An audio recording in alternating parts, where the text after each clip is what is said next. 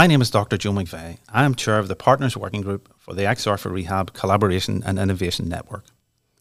Part of our mission at XR for Rehab is to build a network of researchers, technologists, SMEs and innovators that will revolutionise rehabilitation through the use of technology. If you would like to be part of this revolution, please follow the link on our website and join the XR for Rehab Collaboration and Innovation Network. I'm delighted to welcome you to this podcast series, which will introduce you to some of the thought leaders, researchers, and innovators in XR for Rehab. I hope you'll enjoy the conversations and discussions. My name's Denis Martin. I'm Professor of Rehabilitation at Teesside University, and I'm part of the XR for Rehab Consortium, and I'm here with Dan Harvie. Dan. Good to be with you. Yes. Tell us a little bit about yourself. I'm a physiotherapist by background. I consider myself a pain scientist as well as a clinical physiotherapist, and I'm currently the program director of the Master of Musculoskeletal and Sports Physiotherapy course at the University of South Australia. All right, that's a lot of abbreviation. You probably translate into something a bit interesting. Can I ask you, I want to get into some of the sort of VR, XR stuff, which is kind of the reason we're here, but I'd be interested to hear how you got here. Yeah. So a number of things you said there. How did you get into physio? What attracted you into physiotherapy? Yeah, that's a good question. Do you know, I was unfortunate enough to have cancer as a 15-year-old. Wow.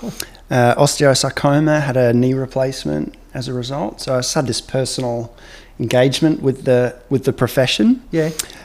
So that really sent me down this particular path. Had just inspiring pain science content in my undergraduate curriculum. And so I guess it's that directed me down the path of musculoskeletal and chronic pain, right, in my clinical work and also in my research work. Yeah. So that's interesting that you got interested in pain science in your undergraduate career, because that's not, well, maybe it's more common now. Certainly in my time, that was not really a part of the curriculum. Pain was a quick thing, might have been talked about. Was that unique to where you studied? It was, yes. I was in a very unique time and place, I think. So at the time, a character by the name of David Butler taught directly into the physio program. He's the co-author of Explain Pain, of course, and the founder of Noi Group. And has worked. Actually, he was the person who inspired Lorimer Moseley to become a pain scientist, and it was him who later became the supervisor of my PhD. So, I had that direct influence and inspiration from David Butler, but also down the line from possibly. If we ever read David Butler's bio and his influence and impact on the world, a significant part of that is going to be because of his impact on Lorimer, I think. Right. Yeah. If you were a racehorse, they'd say you had a good bloodline. That's interesting. It's interesting how that knowledge through personal contact can sort of cascade and inspire. Yeah. Right. So you did your physio. Did you go straight into clinical practice then? I did. Yeah. Yes. Yep. How long for? So I went actually straight into rural South Australia. Quite reasonably remote actually, and so I guess that promoted a sense of independence. So I was out there in the country with limited support, managing some pretty complex chronic pain conditions. From there, I did another couple of years of full-time practice, private practice in the city, in Adelaide, South Australia. And then I continued to work clinically part-time while I did Master of Musculoskeletal and Sports Physiotherapy. That's a clinically focused course, the one that I'm now director of. And it was at the conclusion of that where actually I'd again had David Butler as the coordinator of the pain science curriculum through that course as well, where another coincidence as I was completing that at the same time as Lorimer Moseley moved from Oxford University back to Australia and took up a position at where I was studying. So it was just I couldn't not knock on his door and say, would you take me on as a PhD student in the chronic pain space? Right. So you went that path, and then you did your PhD. Was that a full time or was that part time PhD? I did it full time. Full time. Yeah. Right. And what was the title of your thesis?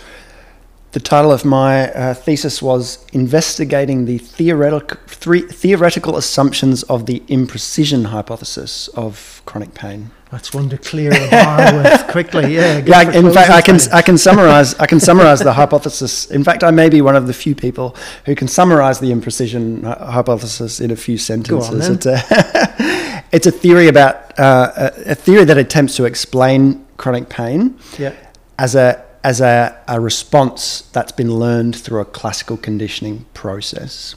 And the imprecision hypothesis comes in because it might be that some chronic pain is not just a learned response, but it's one that becomes non-specific.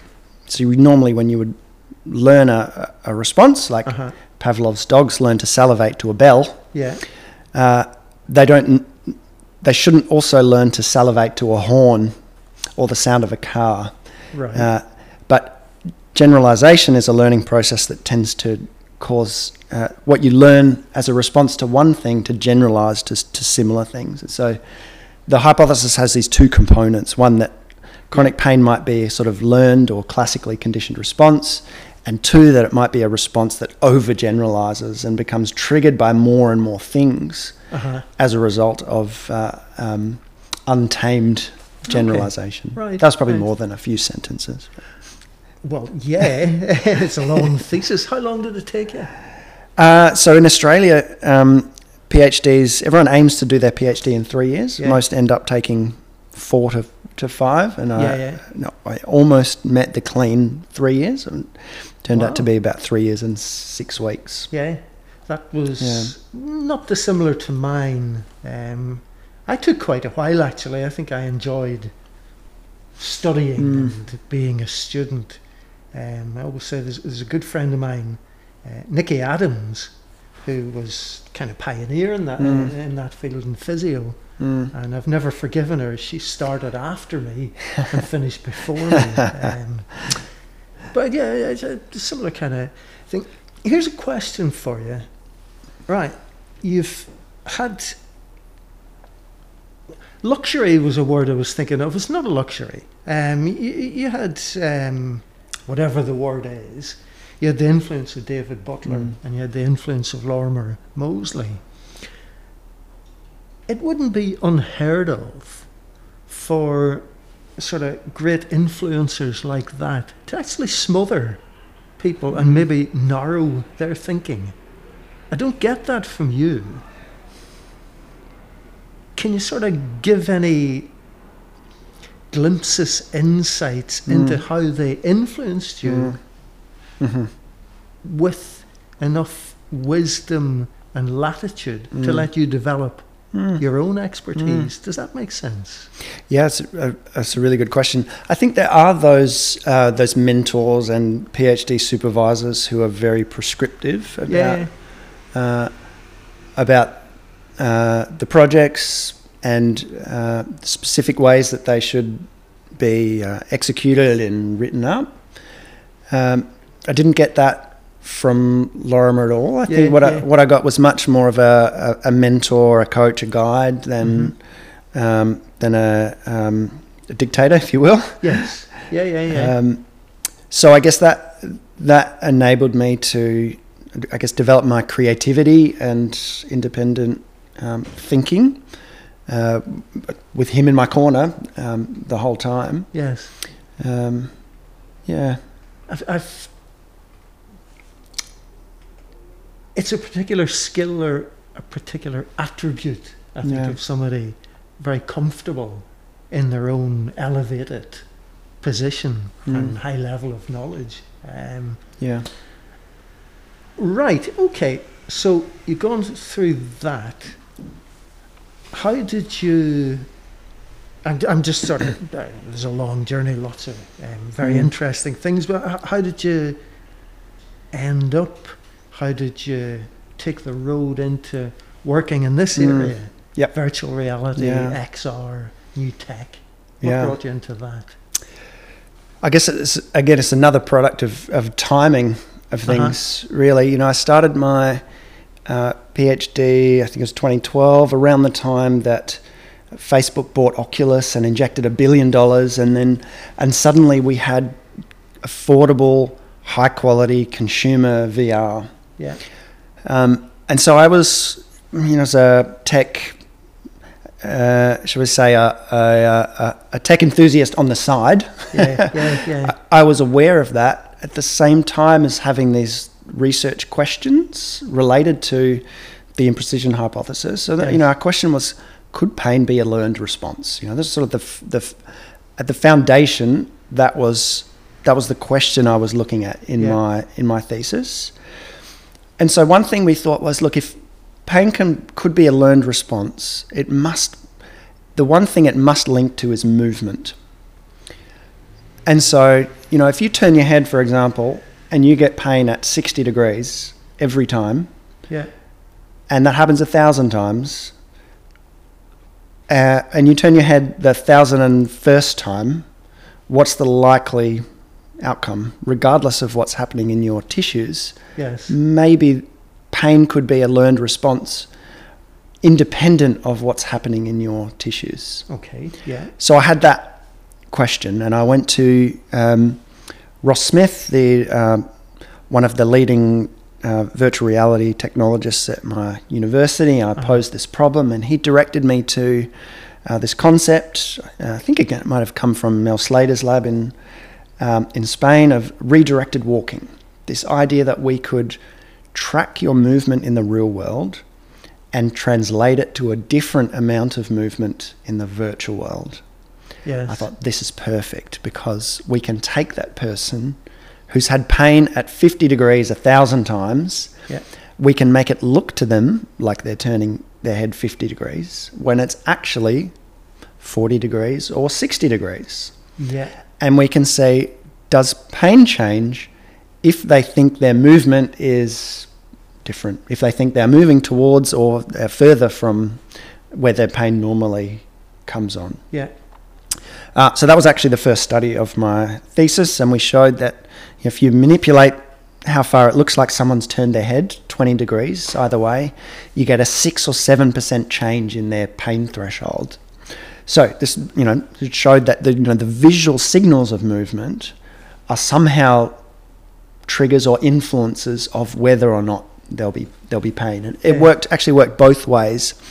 If it looked like they were turning their head further than they actually were, their pain came on sooner. But they were moving the same.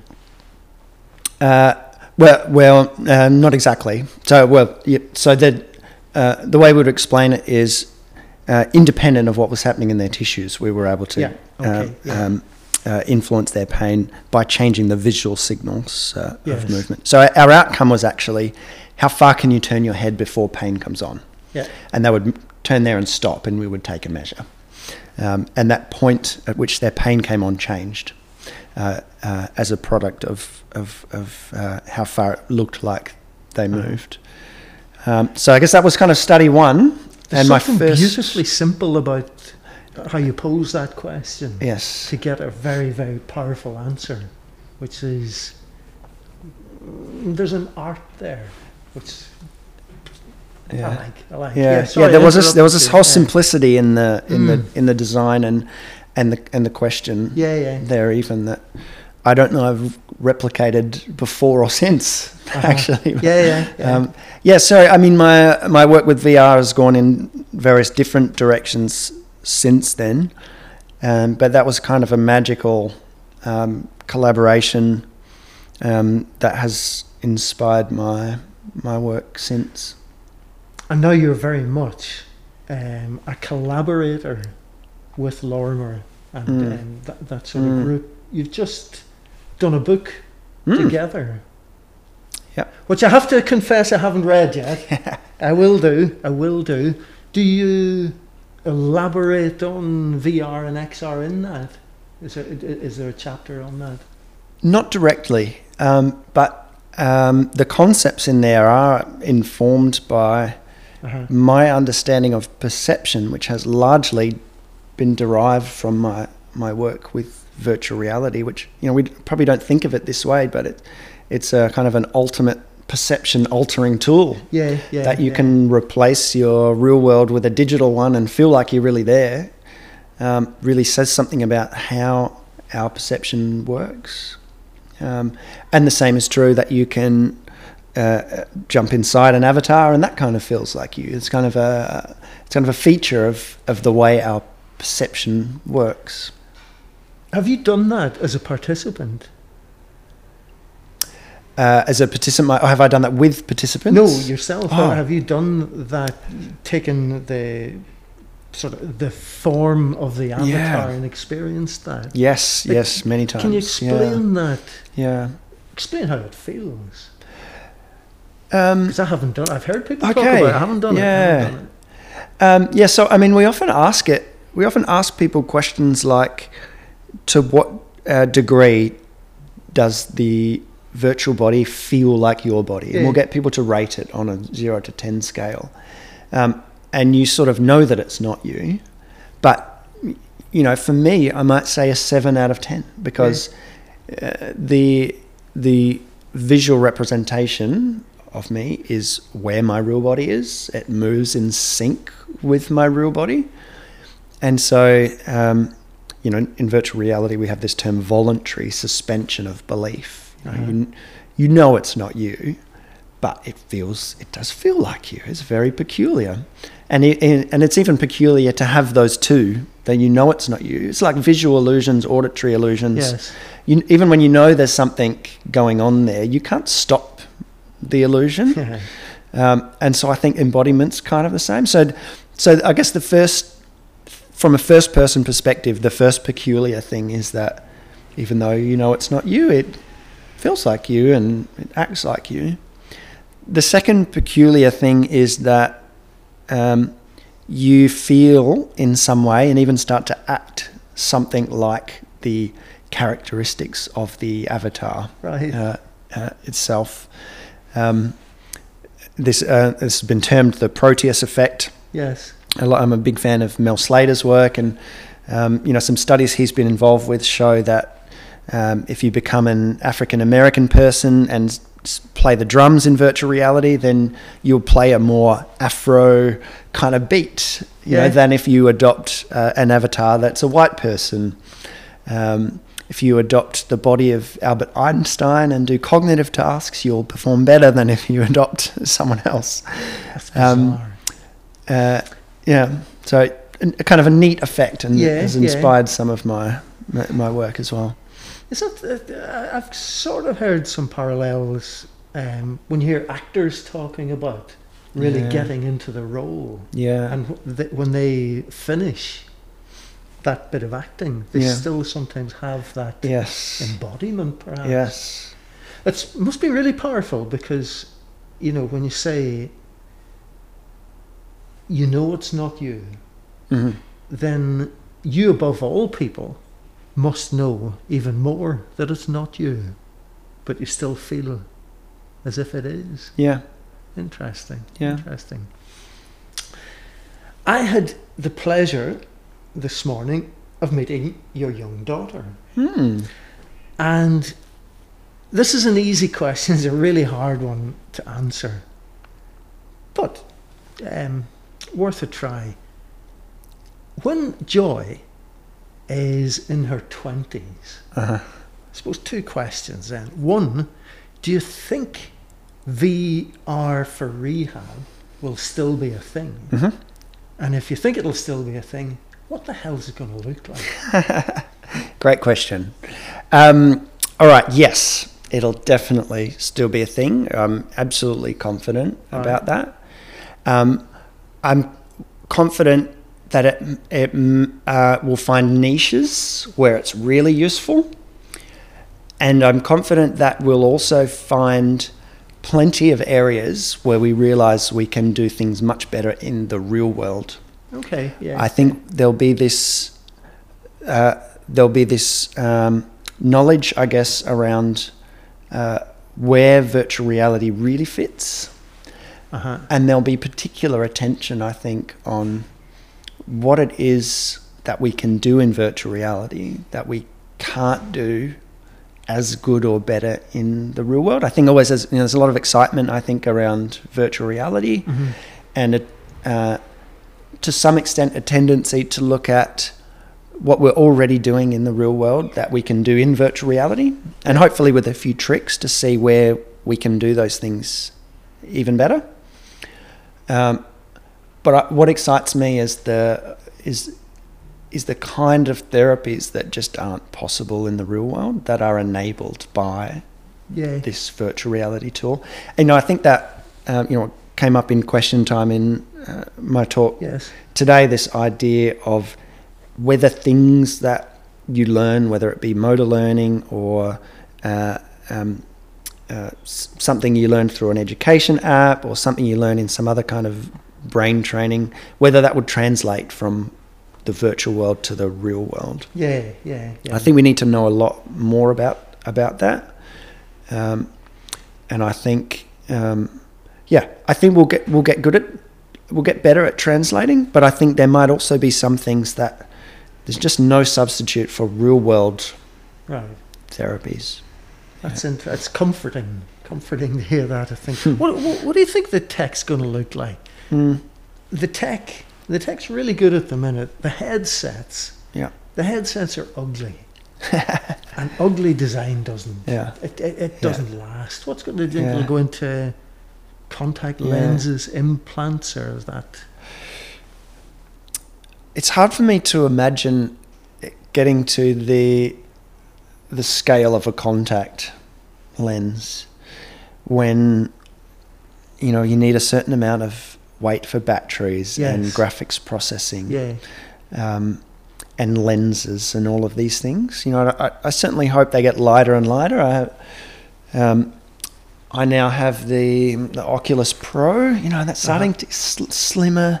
Some of they're better balanced now because the battery and maybe some of the other hardware's moved to the back of the device rather than the front. It's more comfortable, but and as passionate as I am about the technology, I don't really want to spend more than about 15 or 20 minutes in it. Right. Or I start to think, I'm starting to feel the weight of it, or I'm starting to feel a bit giddy or a bit strange. I think I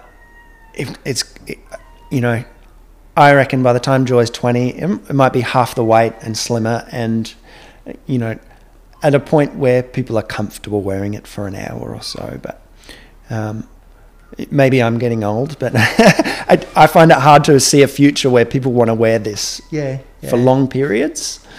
But it's close.